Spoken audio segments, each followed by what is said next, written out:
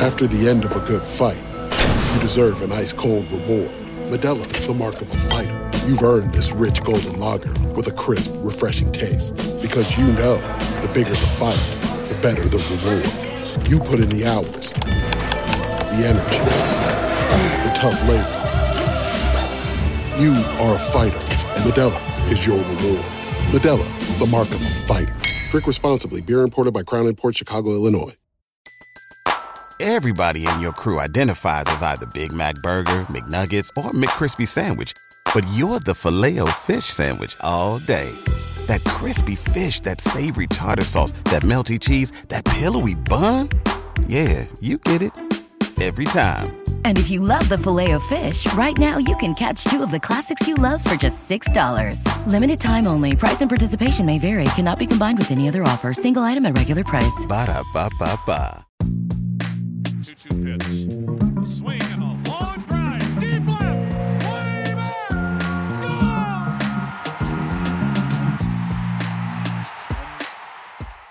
Hey, everybody. Welcome back to another Baseball America podcast. I'm Kyle Glazer. We've had a little bit of a hiatus. I apologize for leaving you for the last 3 weeks. 1 week I was on vacation.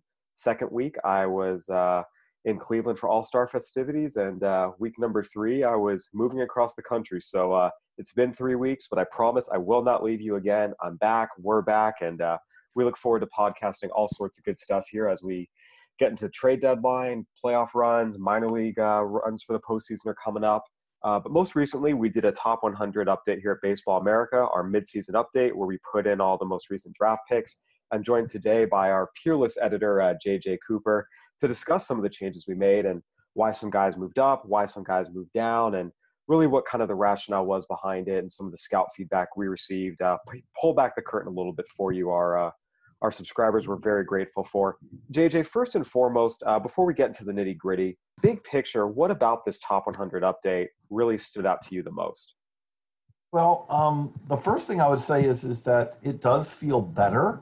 You know, it's nice to have the college, draftees and the high school draftees added to this because, you know, we have been saying on the podcast how, look, you do not graduate Vladimir Guerrero Jr., Fernando Tatis, going back just a little bit, Ronald Acuna, Shohei Ohtani, and just say, okay, no big deal. The guys who are replacing them are just as good. No, I mean, that's not really the case.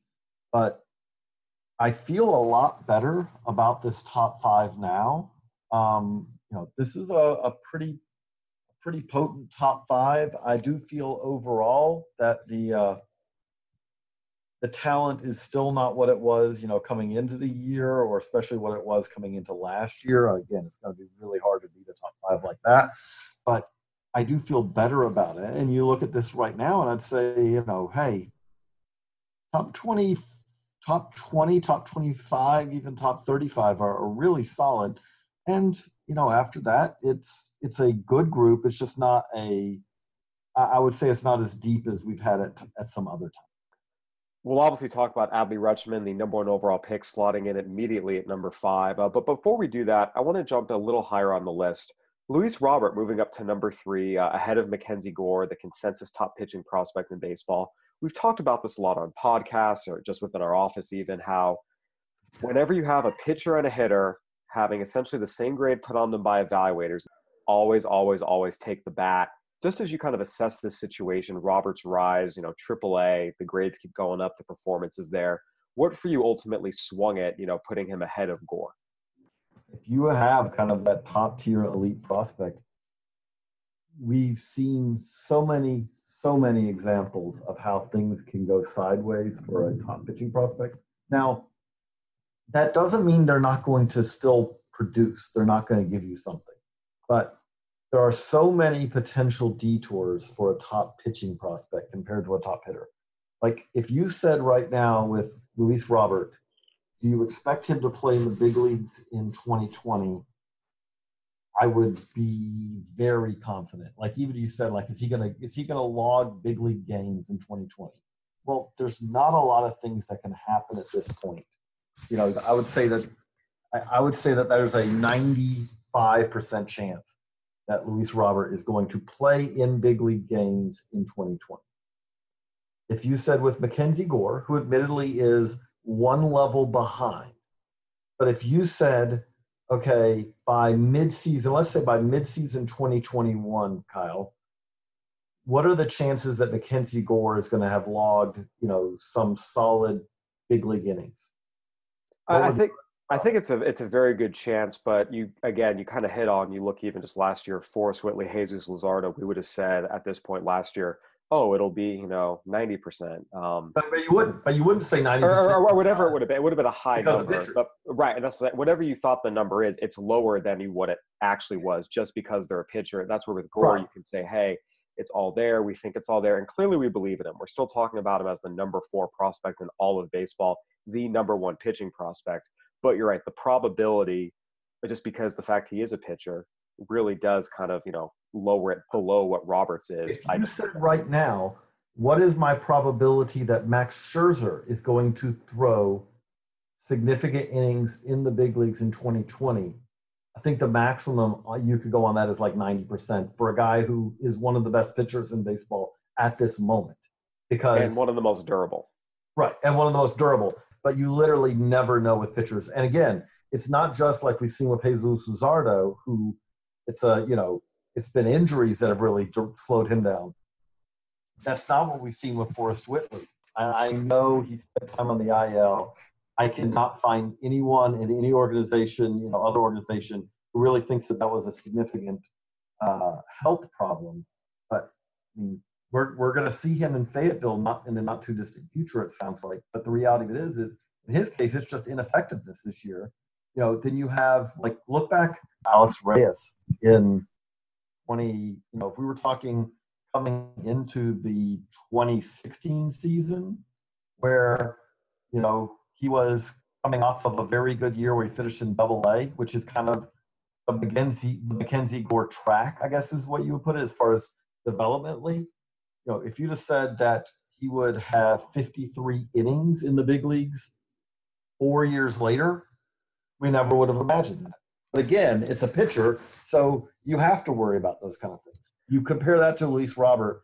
And Luis Robert, by the way, again, I don't want to get too much caught up in the talking about the potential of injuries pitchers.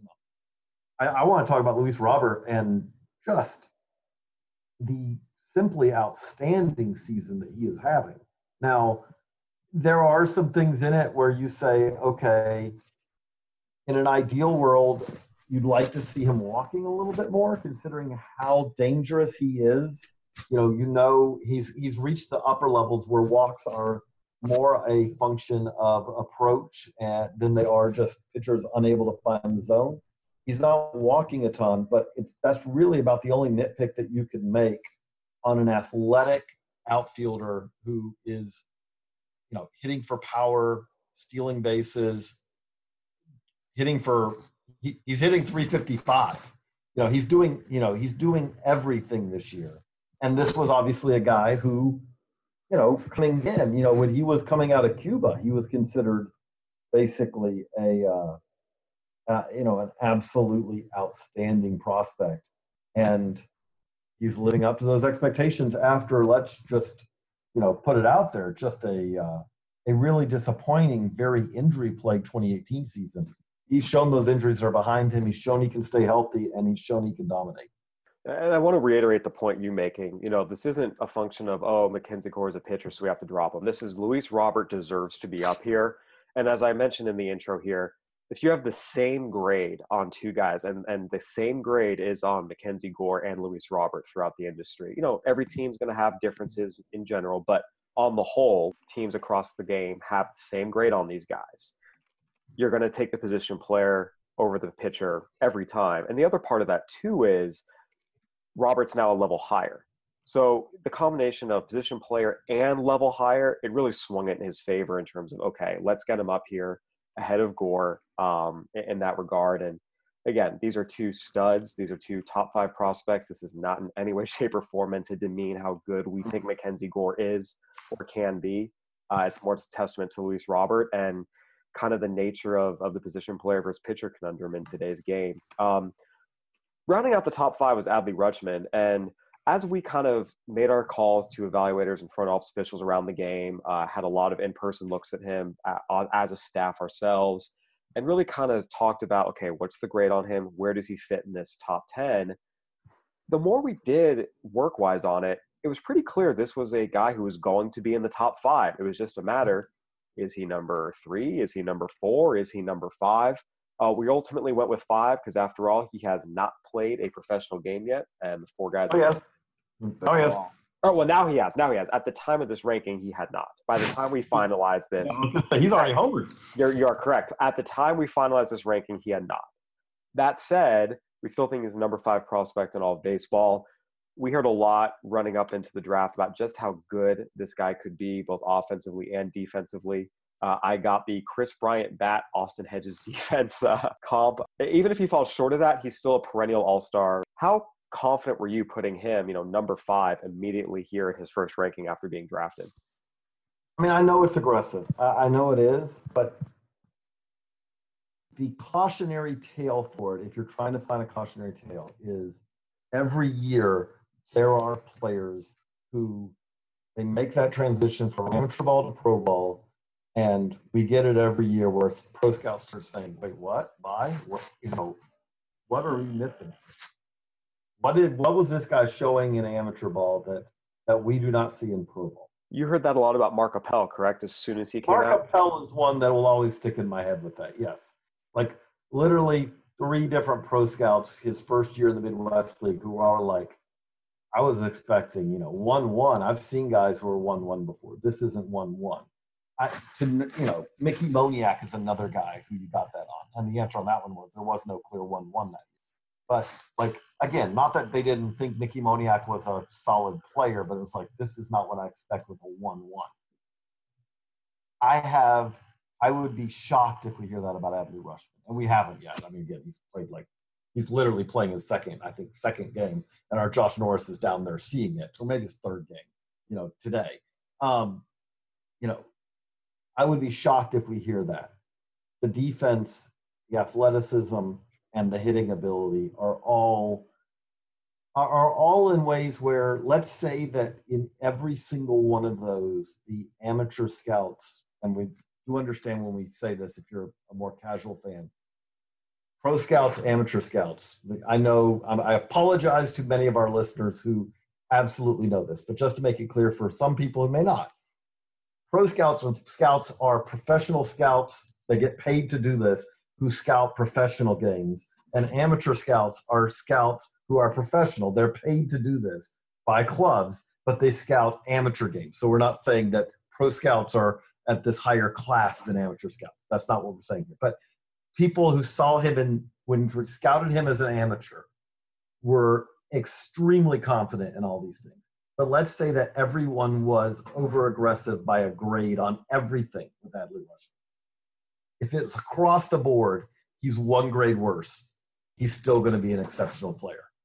If across the board he is 2 grades worse than what he is projected by the many scouts we have talked to, he's still going to play in the big leagues a very long time. Is there any part of that you disagree with? No, not at all. I mean, again, if he's 2 grades worse than what's expected, then hey, guess what? He's hitting 20 bombs and playing everyday caliber defense at catcher. I mean, that's 2 grades worse. And maybe if you were being a scout who was really cautious, on him, or less bullish, 4 power, maybe. Well, I would say the risk would be more 4-hit 5 power. Yeah, so okay, let's go that way. 4-hit 5 power. Maybe he's 240 with 20 bombs playing everyday caliber defense. With the state of catching today, that's still an everyday player who's maybe still one of the top half of catchers in baseball. An example.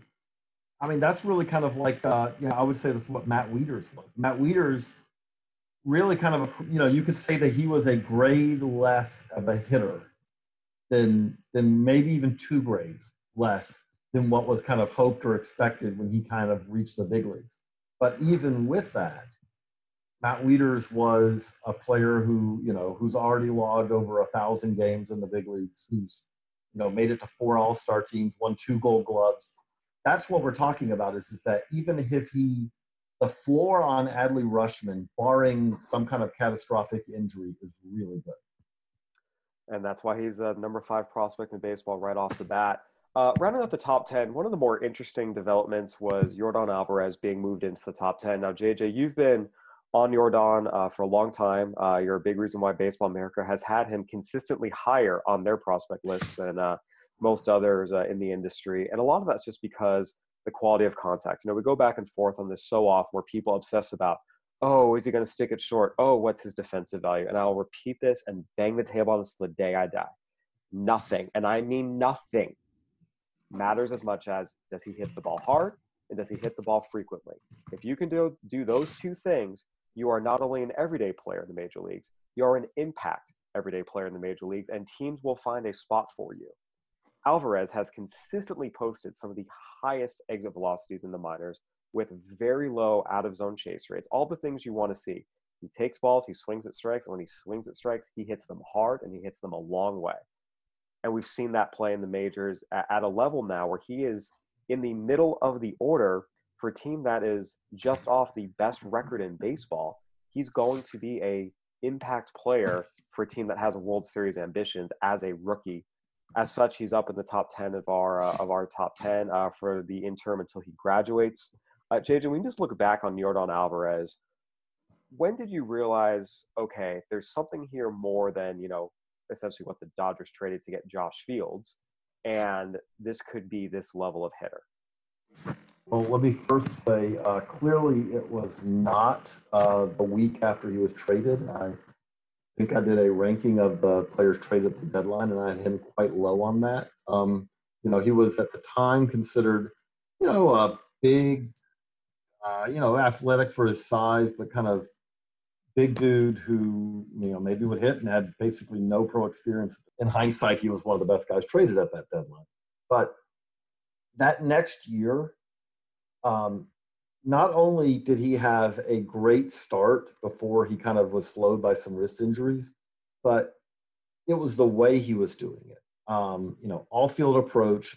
And I am a sucker for opposite field power alley power. And again, now there are different ways to get to that. If you're talking about a player who all they can do is hit to the opposite field, they just don't have the ability. Their swing will not let them pull an inside pitch.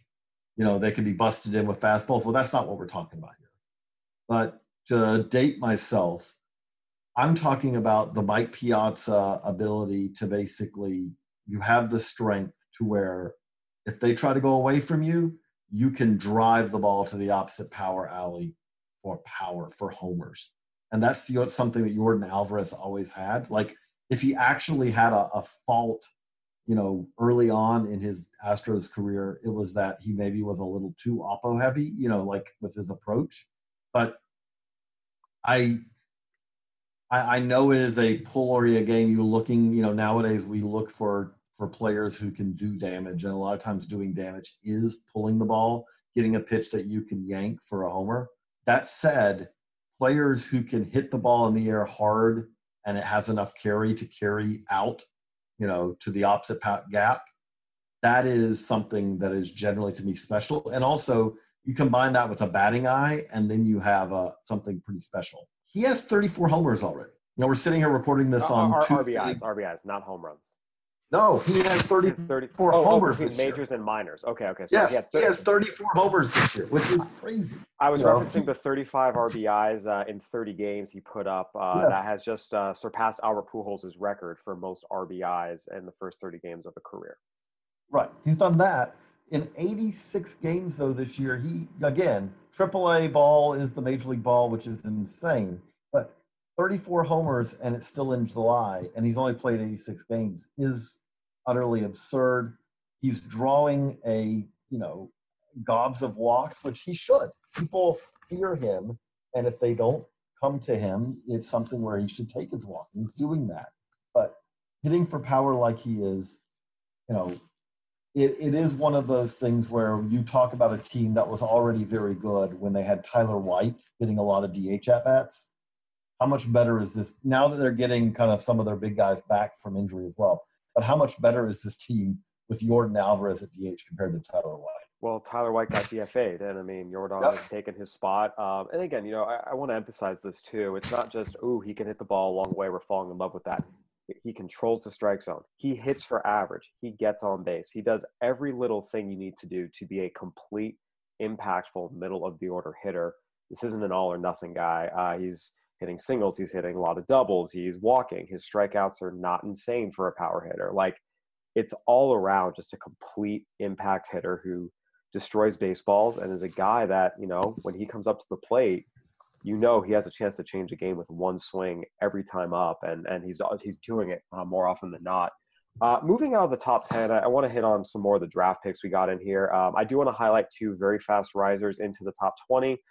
Gavin Lux and Christian Pache were two guys we highlighted coming into the season, had a chance to rise. Lux continues to do everything right at the plate, make every adjustment. Pache as well continues to grow as a hitter. Once we move past them, figuring out where to slot number 2, Bobby Witt Jr. was an interesting discussion here within our office. When you go back to the draft, Adley Rutschman was the clear number 1. He was tier 1. He was on his own. He was the guy. Bobby Witt and Andrew Vaughn at 2-3 were very close. You could very well have put Andrew Vaughn as the number 2 prospect on the board and Witt number 3. There were a lot of teams who did. And as such, they're pretty close together in this top 100 update. Bobby Witt Jr. checking in at number 21. From your perspective, what made him essentially number 21, behind the guys he's behind, ahead of the guys he's ahead? And most notably, the guy he checks in ahead of is Royce Lewis, who was the number 1 overall pick previously for the Twins 2 years ago. How did you kind of stack up Bobby Witt as you were going through this process? I thought it was really useful for that. We'll give a shout out to Carlos Collazo, our main draft guy, who was part of the meeting. And, he just laid out, he just made the points. Like, look, I mean, we still are big Royce Lewis fans. We believe that he's going to be a very solid big leaguer. At the same time, let's start with, you have to acknowledge that Royce Lewis' season this year, bad. Like, for a guy who was returning to the Florida State League after spending the last month and a half, 2 months of the season there last year, to come back and basically struggle to post a 300 OBP in that league is concerning. It's something where there are signs that he has work to do. That's the starting point. But what he kind of laid out is hey, yeah, Royce Lewis went 1-1, Bobby Witt, Jr. went 2. But if you match them up kind of contemporaneously where Royce Lewis was coming into his draft and where Bobby Witt was coming, or let's just say coming out of his draft, Bobby Witt Jr. was considered, was more highly regarded. Royce Lewis, they're both very good shortstop prospects, but Bobby Witt Jr.'s tools are a little bit louder, and there is even maybe slightly more track record there than there was with Royce Lewis. And so if you're talking about, okay, where do you slot them? It's actually kind of a perfect spot to say, we think that these are kind of very similar group, because obviously the difference between 20 and 21 is a very small difference. But the other thing with that is you say, okay, if Lewis had set high A on fire this year and then moved to double A, well, you would have the kind of performance component this year to go with the tools, and he'd still be a top 10 prospect. He doesn't have that right now. In a whole lot of years, with no Adley Rutschman in this draft, Bobby Witt Jr. would have been the clear number 1 pick, and everyone would have been very happy with Bobby Witt Jr. as the number 1 pick. He was a 1-1 type talent. That gets him the very aggressive ranking coming in. Now, Andrew Vaughn is not a traditional 1-1 candidate. He's a first baseman, college first baseman, basically don't go 1-1. That said, he was also considered one of the best in college baseball in several years. There are very lofty expectations for him. And again, so he gets an aggressive assignment as well. Both of those are players who have shown that they should get very aggressive, considering where they were regarded. And again, these were two guys who were considered impact level guys. We talked about this draft in general was seen as, not the deepest draft by any stretch, but the group at the top was very, very strong. And we see that with the 3 top picks all slotting in as top 25 prospects immediately. Again, some of that is a little bit what you talked about, the prospect crop right now. if you compare it to where it was last year, it is a little bit weaker. But the Bobby Witt, Royce Lewis conundrum was interesting for me just because, I did a lot of work on Royce Lewis leading up to the draft coming out of Southern California, obviously. And you have to remember, Royce Lewis was an absolute, top 3, top 5 level talent. He was really good. But he wasn't the best player in that class. The Twins took him to save some money. They had approached Brendan McKay about being 1-1, couldn't agree to a deal there. It wasn't like Lewis was like, oh, this is our number 1 pick. We all have him there. It was an underslot deal type of situation. Again, excellent player. I can't emphasize that enough. It's just there's no question, I think, that Bobby Witt coming out of his draft, having been a part of both kind of drafts now for Baseball America, there's no question Witt was considered higher coming out of his draft than Lewis was coming out of his, even though Lewis went first overall. And again, that's not a knock on Royce Lewis. That's just a testament to how good Bobby Witt Jr. is. Lewis did fall, as we mentioned. He's been in the teens. He's been in the top 10 at certain points. He has struggled to hit this year. And, we ran a stock watch on this in the midseason issue. I encourage you to pick it up on newsstands now. Coming out of high school, everyone loved, Royce Lewis's athleticism. Everyone loved his makeup. Everyone loved his ability to perform. He'd always performed at high levels against top competition. That senior year, he didn't hit very well the first half. He really turned on the second half. But I remember talking to some amateur scouts, and the level of conviction that Royce Lewis will hit was not overly high for a guy that was going to go as high as he was in the draft. It wasn't too hard to find some scouts who said, I can't get there with him just in terms of belief in the bat. With him struggling this year, Josh Norris reached out to some scouts in the Florida State League who just said, do you believe in Royce Lewis's bat? It was a lot of hemming and hawing. And I think it was actually good for me to see him at the Futures game because his bat looked great there. So it's in there. He's still young. He's in a very tough league for hitters. There's a lot of things to still feel bullish about. But I do think it's worth pointing out that the concern is the bat. And if there has been a concern about Royce Lewis's game, that has been the concern for a couple of years now. It's not like this has come out of nowhere. And I want to emphasize, we're saying all this. We clearly believe in Royce Lewis. That's why he's number 22 on this list. We're talking about things he needs to work on, needs to fix. Again, you're still talking about a premium athlete. You're still talking about an exceptional human being. And there is a lot of optimism. Hey, this is the type of kid who has both the athleticism and the aptitude to make the changes he needs to make. So again, I want to emphasize, we're just trying to pull back the curtain. Okay, why did he drop? This does not mean he's, quote unquote, not good anymore. Clearly, he's still one of the top 25 prospects in baseball. He is an elite young talent. It's just where he stacks up, the level of conviction compared to some of the other guys, it has dropped compared to some of the guys above him on the list, including his teammate Alex Kirilloff, who Josh Norris, who did the Twins midseason update for us, has now number 1 in that system after talking to scouts both inside and outside the organization. JJ, moving down outside the top 25, 3 guys who rose pretty high up. Dustin May with the Dodgers, Dylan Carlson with the Cardinals, Luis Patino with the Padres. May and Patino were in the top 100 to begin the year. Carlson was not, but Carlson made it in pretty quickly early on. We've seen all 3 of these guys just run up. May in the Futures game looked ridiculous. 98-mile-an-hour sinkers. I've been getting some Kevin Brown comps on the sinker. He's been great. Luis Patino has been, fantastic. He as well looked fantastic in the Futures game. And Dylan Carlson, there's always a lot of talk about his baseball IQ. It's just, okay, can he, physically fill out and the body catches up, and it did this year. What gave you the confidence to run them up? Not just, a couple spots, but in all cases, I believe all these guys made at least 10 spot jumps, and I think it was 20 spot jumps for some of these guys as well. We've been getting really, really positive reports on Carlson all year. Very aggressive, kind of jump to start the season, and he's handled it very well.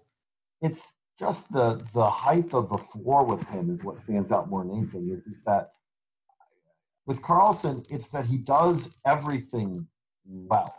Yes, there's no weakness in his game. And it's kind of funny to me how that has almost become seen as like a negative. Oh, he's, super well-rounded, as if that's a bad thing because there's no plus tool. Carlson does have a plus tool. There are scouts who believe there's plus power down in there. But, okay, so a guy hits for average, hits for power, runs the base as well, plays good defense and has an arm that's a weapon. Like, that's a really good player. On a lesser level of this would have been like a guy like Brian Reynolds who, within the office, I've been the hire guy on for years. Like, guys, like, I understand people don't seem to think there's a 70-grade tool in there. but he does everything well. He's a good baseball player, and to be able to do everything at an above average level in the major leagues, you are a world-class athlete. And I think sometimes that gets lost as much as the carrying tools are really nice to have. You know, in Reynolds' case, he does have a carrying tool. It's the most important one, his hitting ability. And in Carlson's case, if you're an above-average hitter with potential plus power, you're in great shape, and then you do everything else well as well. Like, you are an above-average, everyday major leaguer, and possibly more. And that's why talking to evaluators around the game, they say, yeah, you know, they feel like this is the best guy in that system. I got that both internally and externally in the Cardinals system. But on top of that, it was always a real sense of, you know, the combination of this guy's physical ability and his ability to just, you know, process information, make all the right decisions. The instincts are super. There's a really high level of confidence that this guy is a major leaguer, and even just an everyday major leaguer. And again, if you're an everyday major leaguer on a first division team like the Cardinals perennially are, you're a really, really good ball player. And so there's just such a high level of confidence that Carlson has all the tools and attributes to become that, that it was kind of a no-brainer to get him up there. And there's a chance he can become more too. And that's where I think this whole floor ceiling debate gets lost sometimes, as if it's quote unquote a bad thing that a guy, you know, does everything well, even if there might not be a crazy tool there. But again, Carlson potentially does with the power. And you have a sense too that with the approach, the advanced instincts, all that, everything else is going to play up too, where, okay, maybe this physical tool is a 55, but in terms of actual production, which at the end of the day is what matters, he's going to outdo that. Carlson moved up. Nolan Gorman, who was previously our Cardinals #1 prospect, moved down. So kind of take us through that kind of the thought process, and more importantly than the thought process, kind of what were you hearing? Sure. So people still really, really like Nolan Gorman. Again, we have him in the top 50 prospects in all of baseball. The concern with him has been, you know, he's got light tower power. It's just going to be, okay, how much is he going to hit for average? And he was doing it early. The league adjusted to him in the Midwest League. He didn't totally make the adjustment back. One of the things that came up is, you know, he's sometimes kind of trying to yank and crank, you know, trying to artificially create some loft. And it's a lot of values like, dude, you're strong as an ox. You don't need to do this. You can be that complete hitter, keep your shoulder closed, put a nice, easy swing on the ball, and it's going to go a long way. So I think there was just some concern there about, you know, okay, how much hit is going to be there at the end. They want to see the adjustments come.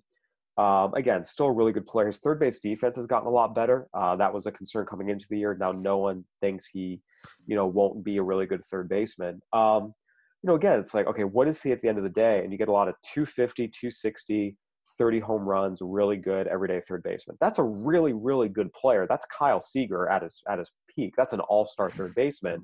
But it's not, you know, this level of the superstar, you know, the top third baseman in the game. So that was kind of the sense with Gorman about, okay, we still think he's really good. This is absolutely a guy you can win with, but he's not that all-star level, you know, perennial all-star level, I should say. Kyle Seager was an all-star, but that perennial all-star franchise cornerstone level. And that's where we see a lot of these guys in this, you know, 30 to 50 range. Really good first division everyday players who have a chance to be an all-star at the peak of their careers. But it was just, this is probably a more appropriate place for him based on just kind of what they think the ultimate hit will be at the end of the day. The thing with all of this, that is always, you know, it is both the fun and the difficult part of it. We want to make sure that we're not being reactionary, you know, but at the same time, also not slow walk what we're hearing. Give an example. Let's back it up for a minute and look. Let's just be clear. We may be wrong on this one. If it is, it's on me. Because, I mean, but so we have Forrest Whitley still in our top 10. And since we did that, Forrest Whitley has had one more kind of, quote, rehab start, you know, back in the GCL, you know, and he walked the house. And there's clearly something not good. But at the same time, in all of our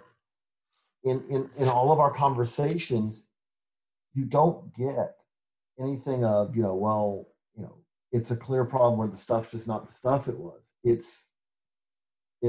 seems like there's, something else going on. And it was like, okay, you know what? He's the same guy, or somewhere in there is the same guy who was the best pitching prospect in baseball potentially coming into the year. Well, let's not overreact. And again, maybe we're being too slow there. At the same time, we also do want to reflect what we're hearing. To go an example the other way, going into, we also have posted all of our midseason top 30s. And let me give you an example now. In the midseason top 30s, we were very aggressive with how much Tarek Skubal, the lefty for the Tigers, moved up on the Tigers list. And that comes from, talking to multiple scouts who have seen him this year. And then we had Justin Coleman, for us, saw him right after, basically said, hey, we were aggressive. Maybe we weren't aggressive enough. Man, he was good. But it comes from those conversations and saying, no, this is what this guy is now. He's way better than what y'all thought. And he's way better, let's just make it clear, he's also way better than what the Tigers thought. This guy really had a pretty mediocre season at Seattle University last year.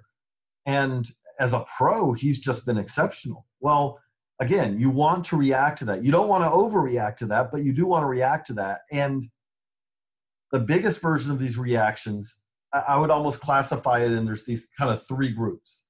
There are the guys whose numbers are excellent and the tools don't seem to match that, or vice versa. The example I'll give with that this year is Nick Madrigal. Nick Madrigal statistically is having a season, he never strikes out. He's, since he got bumped up to AA, he's been hitting over 350 pretty much his entire time there. 4 strikeouts and 131 at-bats. But at the same time, when you talk to the scouts about Nick Madrigal's tools, there are concerns about impact. He's in that tier. Okay, the tools and the production are not matching up. And again, there's the flip side of that too, where you have Royce Lewis is a guy who the tools are really loud. The production right now is not matching it. And you have to figure out, but it's like, okay, so those are that doesn't synthesize. The ones that you want to react most strongly is when the tools and the production both synthesize. Luis Robert, we talked about, Luis Robert has some of the loudest tools in the minors. And you throw on top of that, he's having one of the best seasons in the minors. Mackenzie Gore that you mentioned is doing the same thing. Guys like that, but again, to take that, Tarek Skubal, who's, a now fringe of the top 100 guy, he's a guy who, if we were talking right after the draft last year, you would describe him as a guy who he had solid tools at Seattle, but he also walked the house.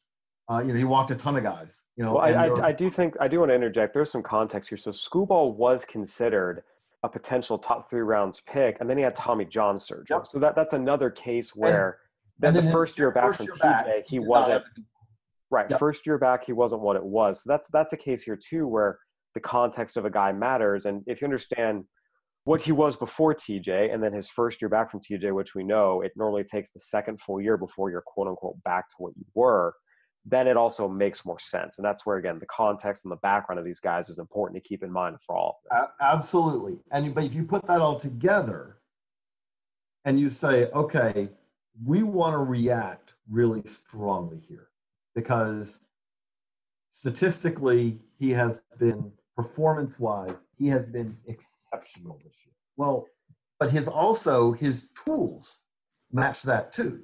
When you talk to scouts, there's everything there to, say, okay, this is, again, okay, so now let's go the other way.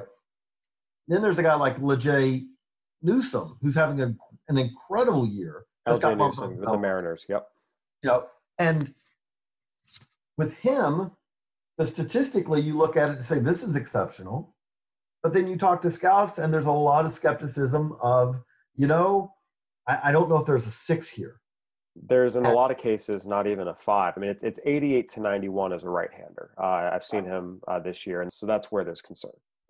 And so with that, you don't want to overreact yet on great numbers. Again, the comp I give on him is, I remember the first half of the season that Ben Lively had when he was coming up through the Reds organization a few years ago. And Ben Lively had very similar numbers in the Cal League before getting bumped up. And hey, Ben Lively made it to the majors, but that deception and all that was just, unhittable in the Cal League was not unhittable in the major leagues. So, that's where I just find all of this interesting. One of the things that you're always trying to do, absolutely, is figure out, okay, the easiest is when everything matches up. The hardest, the numbers, it's all there. Yeah. The easiest, actually, I guess on the flip side is when there's no tools and there's no performance, well, we don't have to worry about ranking. But it's it's when those two things are at the evidence, statistical evidence, and the tools don't match up. That's where it gets much more interesting. Well, I would say beyond the tools, just the scouting looks, the scouting reports, and the numbers don't match up. And that's where, again, when we talk about tiers of the top 100, the guys in the top 20 for the most part, the tools are good. The tools are great. The scouting reports match up, and the numbers match up. The 20 to 40 range, similar, although to a lesser degree. And really, once you get down into 70 to 100, that's where you start getting a lot of guys of one or the other's really good, and you're waiting for the other one to catch up. I do want to talk about a couple of guys who we have had higher on the list before, have dropped in part because one of those two things is now no longer as loud as it used to be. The first one of those is Mitch Keller, the right-hander with the Pirates. Second is Taylor Trammell, the outfielder with the Reds. And third is Keibert Ruiz, the catcher with the Dodgers. Keller for a couple, last year or so, we've heard a lot more, this is more of a number 3 starter than a number 1 or 2. Taylor Trammell, great athlete, great person. The numbers are still not what you want. The impact for a guy who's probably going to have to play a corner in the eyes of most evaluators is not there.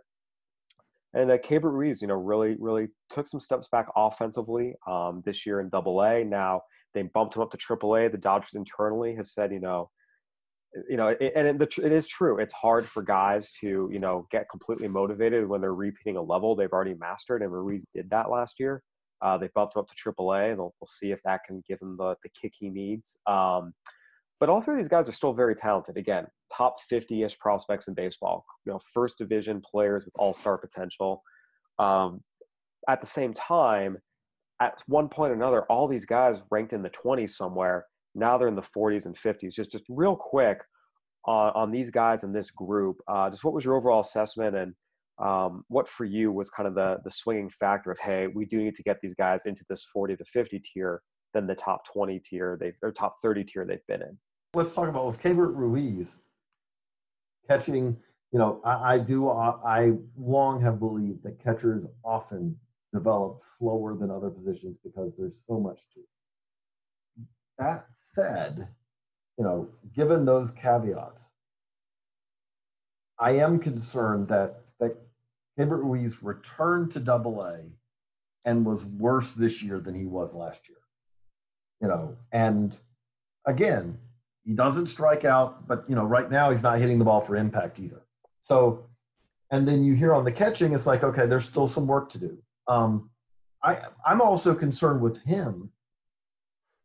I do believe he has more offensive potential than Will Smith. But I do believe also that Will Smith's probably a better defensive catcher. Both of which are correct, yes. And I also think that Will Smith's going to get there first because he's already, he's getting there. And Keibert Ruiz is not there. And so, again, I could see a situation if Will Smith, we talked about it with Adley Rutschman. If Adley Rutschman's bat, we talked about, was a grade less, okay, we're still going to be really good. Well, what if Will Smith's bat is one grade better than what we think? Which again is absolutely within the range of potential outcomes. And if it is, with his defense, that's an everyday catcher, isn't it? Yeah, and you could argue he's an everyday catcher even without that. It's been considered he's probably going to be the guy hits 230 with 20-ish home runs, maybe a little more. The power keeps growing. maybe it might be 220, maybe it might be 230. I mean, it's a 40 to 45 grade hit. But you're right. If all of a sudden, he makes another offensive adjustment, maybe he, all of a sudden he's 250, 260. Yeah. I mean, 250, 20 bombs, playing, above average to plus defense behind the plate. Yeah. That's an everyday catcher and a first division one.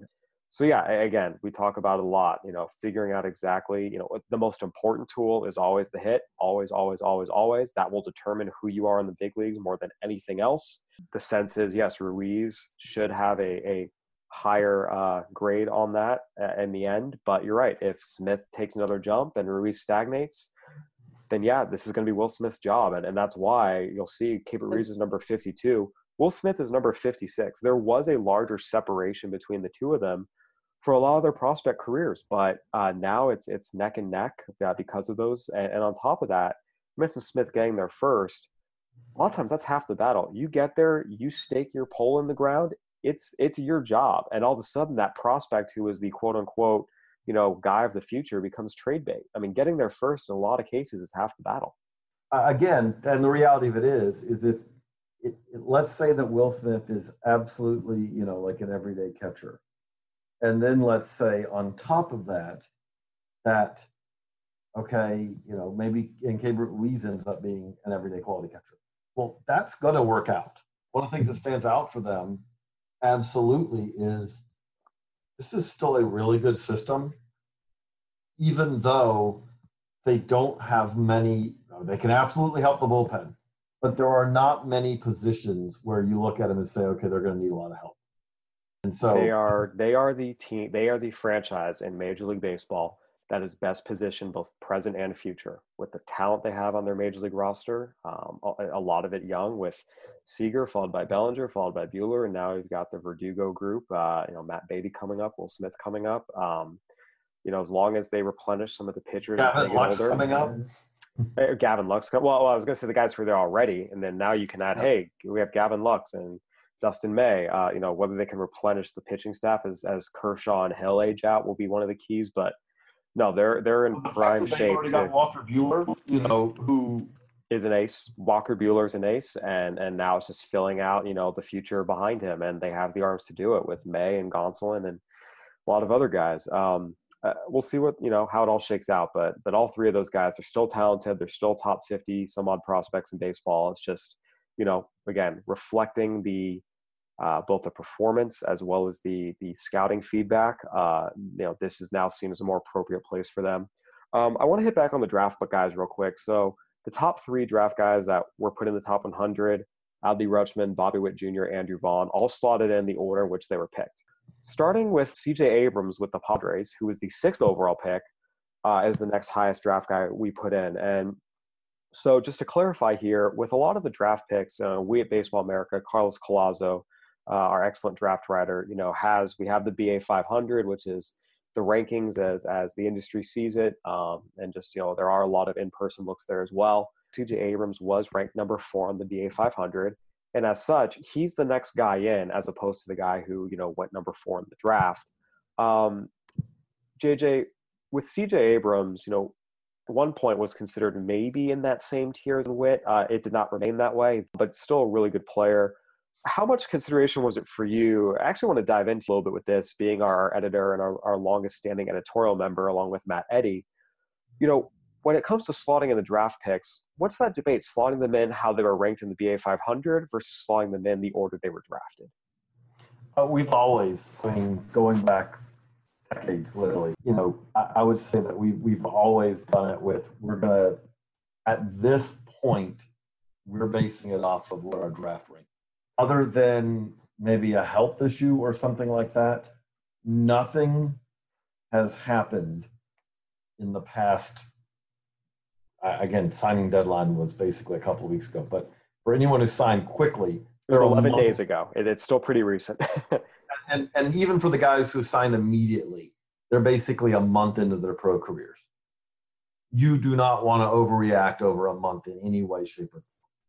And so with all that, I think you just look at it and you say, okay, we've always looked at it and said, we are going to rank based on how we, again, to the best of our to the best of our ability, we ranked it based on what we could perceive the industry ranked it as. And now, I would say that the best way I would describe it is that we felt like, and again, at the very top of the draft, this draft, there were tiers.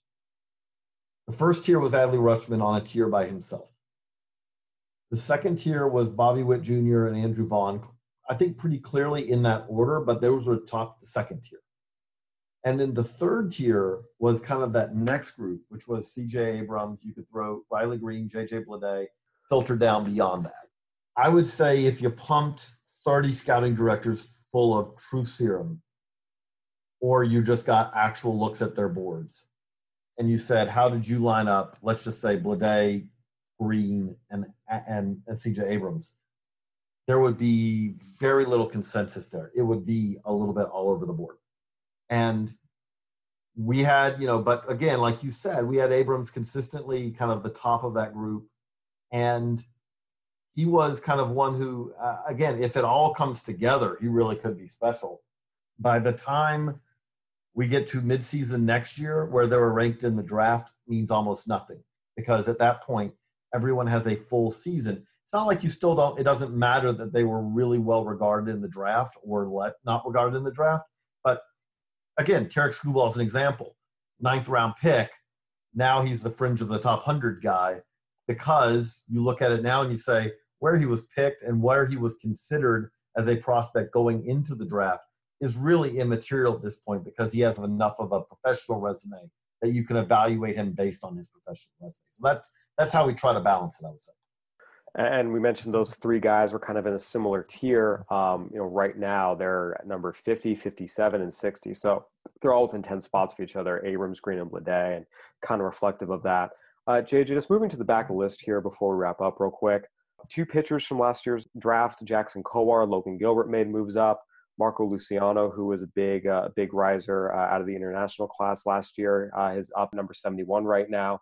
Saw Alec Thomas with the Diamondbacks make a move up. What for you, of these guys who kind of jumped on, Edward Cabrera was another, Brian Mata with the Red Sox was another.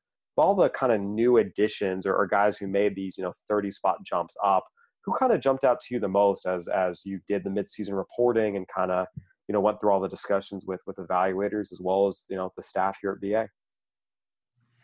Two that you just mentioned that really did jump out to me, Alec Thomas and Brian Mata. Starting with Thomas, he's kind of doing a little bit of everything. You're seeing the power, you're seeing the speed. He's got I would say, especially for a teenager in the Midwest League, the strikeout to walk is really, really good.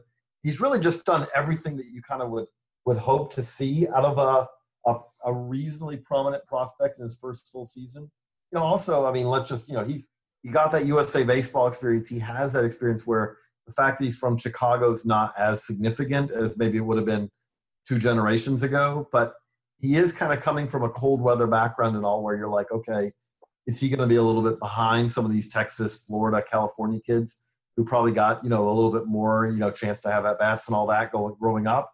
And no, not a problem at all. And I just think, you want to talk about a guy to keep an eye on. He's absolutely a guy to keep an eye on, because it's, again, what we just talked about. It's performance to go with, if you're grading out his physical tools, the speed, the athleticism, the potential for defense, the bat speed, all those kind of things. Both of them they all match up. And then Brian Mata, he was a very, very, very well-regarded prospect when the Red Sox signed him. Solid. I would say solidly regarded. Solidly regarded. Came out, had a really good debut. Made it to low A as a 18-year-old. Had a very solid season. He goes up to high A last year and had some injuries, but more than that, really control troubles that looked like probably a 1-year blip more than anything. The control's right back where it was. And more than that, though, the control's what it was. And on top of that, he's got really good stuff, and that's the part where he really kind of dominated a return to the Carolina League. gotten the bump up to Double-A, but it's a really firm fastball. You know, there's 4 pitches there. It's just a very good, well-rounded assortment. And again, he's a 20-year-old now in Double-A. You know, those are guys who do just jump out. Thomas's case, he was well regarded in the draft. But you look at this a year later and you say he's absolutely looks like a better prospect than a number of guys who were taken before him in that 2018 draft. JJ, thank you so much for joining me here with Talk Top 100 Prospects. Always fun, and it's fun to be back on the podcast. Like I said, we took a little hiatus there with life getting in the way, but we'll be back. Like I said, we're not leaving you again. We'll be back every week with a new podcast to discuss all the happenings, major leagues, minor leagues, high school, college. There's a lot of good stuff going on right now. Check it all out on baseballamerica.com. Carlos Collazo and Ben Badler in Chicago. Carlos has coverage of the Under Armour High School All-American game. Ben's got some stuff from the Dominican Prospect League going on up there. Teddy Cahill's in the Cape. He's got a lot of college content. Josh is in the GCL. Got a lot of good stuff on the newest draft picks. I'm back out in Southern California for good. I've been back for 3 days. I've already been to 3 games, 2 minor league games yesterday, a major league game Saturday, and I'll be out at 2 more games tomorrow as well. So keep it here for all the latest majors and minors coverage on my end, and we'll just keep churning out. We love what we do here at BA, and we appreciate all you our subscribers. For JJ Cooper, I'm Kyle Glazer. Thank you so much for listening, everybody. Have a great rest of your week.